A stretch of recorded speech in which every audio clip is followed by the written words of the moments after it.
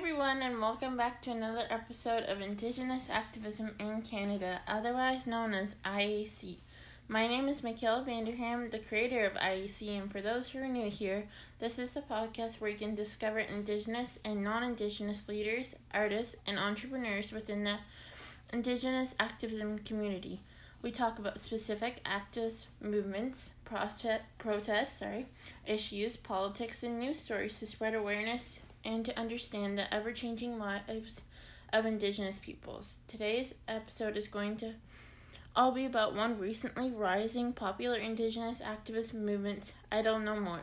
We will specifically be discussing the ways in which Idle No More has provided non-Indigenous folks to understand settler colonialism and how it negatively impacts Indigenous peoples and how the perspectives of non-Indigenous peoples have changed.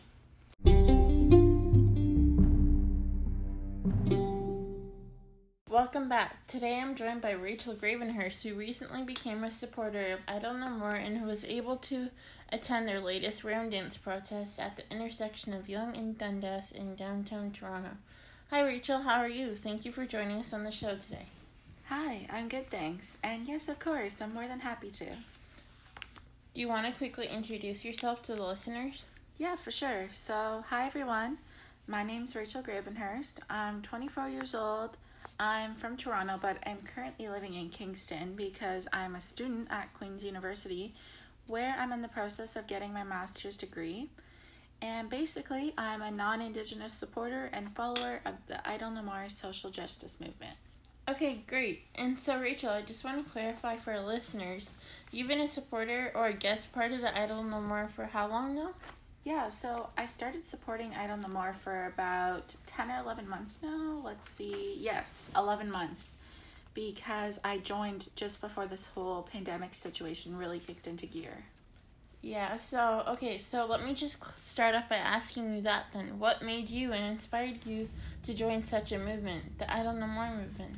Yeah, so I actually joined, or I guess I was first inspired after seeing the news story about the huge round dance that took place in one of the malls in Edmonton on TV, and I was just immediately drawn in. I think it was the sight of everyone who was either Indigenous, non-Indigenous. There was the elder, the young, the middle class, the lower class, like everyone was coming together. They were holding hands and they were dancing in resistance to the systems of oppression that they face. And it was truly the first time I was able to witness this extraordinary solidarity within such a widely popular movement. And that's when I knew. That's when you knew you had to be part of it. Yeah, exactly. So I hopped in the computer, did a bit of research on the movement, and the next thing you know, I'm getting in touch with a support group of Idle No More based in Toronto, and I'm signing up to be a part of their next rally. So it was very almost spur of the moment. Yeah, exactly.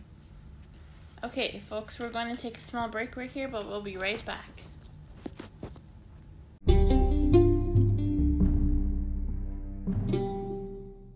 Everyone, and welcome back. So, Rachel, now that we have a bit more background history in you, I want to get more into the way in which Idle No More has changed your perspective or your lens among many other non-Indigenous supporters on the understanding of settler colonialism is. So let me start off by asking you, how do you think non-natives have come to be more aware of the systems of oppression that Indigenous people face? Yeah, so I think it's going to be a bit different for everyone. Like I mentioned earlier, I think the media, specifically social media, has had a lot to do with the awareness around Idle No More. And I think that's just because social media is such a huge part of this particular movement. But I also think that in society, slowly starting to be more open and comfortable with what used to be referred to as taboo topics, people are also slowly starting to be more open and more comfortable about talking about subjects such as residential schools and Indigenous people's personal experiences with them. But for me personally, I think a lot of my awareness also has to do with the fact that I became a supporter and activist for the movement I was introduced to all these people who don't have access to clean drinking water. They can't afford to pay to send their children to school. They don't have access to proper medical and health care. So I think that it's everyone's own personal experiences and willingness or openness to educate themselves that essentially contributes to how non-natives become more aware of these systems of oppression. Right. So, I mean, if anything, one has to be willing to look at this whole situation from an entirely different perspective. And I think that this is something that all non-natives need to consider and need to do. Yes, absolutely. And I think you mentioned something there that was particularly interesting about stepping into a completely different perspective. Almost like putting on a whole new lens in front of your eyes for the first time and really being able to see what in fact has been here all along. Yeah, exactly. And so I also understand that I Don't Know More is essentially exposing these long-term effects of settler colonialism. Yeah, that's essentially what they're doing. All these relationship issues with the land, the people, and the state, these are all long-term effects of settler colonialism taking place. And in Indigenous people slowly starting to find their voices and speaking up more and more, or how others would term it, slowly starting to rock the boat. I Don't Know More is exposing the complete and honest truth about Canada's history of settler colonialism.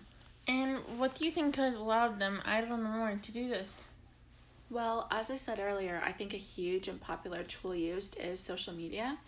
And it's important to know that social media, it's providing a voice for everyone within the movement. And this includes the chance for those to voice their opinion who may have been too scared to before, or who may have felt that they've never been acknowledged before.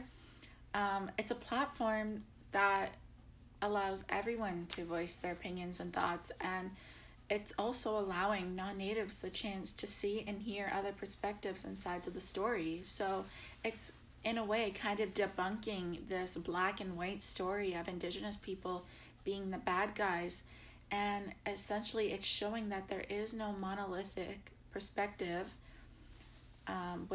amongst Indigenous peoples. And I wanted to talk about the Rand dance as well. Yeah, I did. So there is this same kind of idea here with Indigenous peoples finally having a voice, except for this time it's not being expressed through speaking but through dancing. And I think it speaks a lot to their resistance, but also to their main idea or message, which is that they're trying to get back to their prosperity and peacefulness before colonialism began. Oh, okay. And this was something that you recently attended, right? Yeah, that's right. And I think it's also important to note here too, just quickly, that this dance is often performed in public with Canadians of all ages, genders, classes, and whatnot. So joining together to perform this dance, it's truly groundbreaking and sends a clear message that, you know what, we're not backing down this time. We're here and we're not going to stop until something is done. And this in and of itself creates a whole new level of unity. And through this unity, non-Indigenous folks are truly understanding what it means to have white privilege and to recognize how hard it is to be an Indigenous person. Okay, so it's another form of creative resistance, but one that sends a strong and powerful message. Yeah, essentially that's what it is. Okay, folks, we're going to take one more small break and then we'll be right back.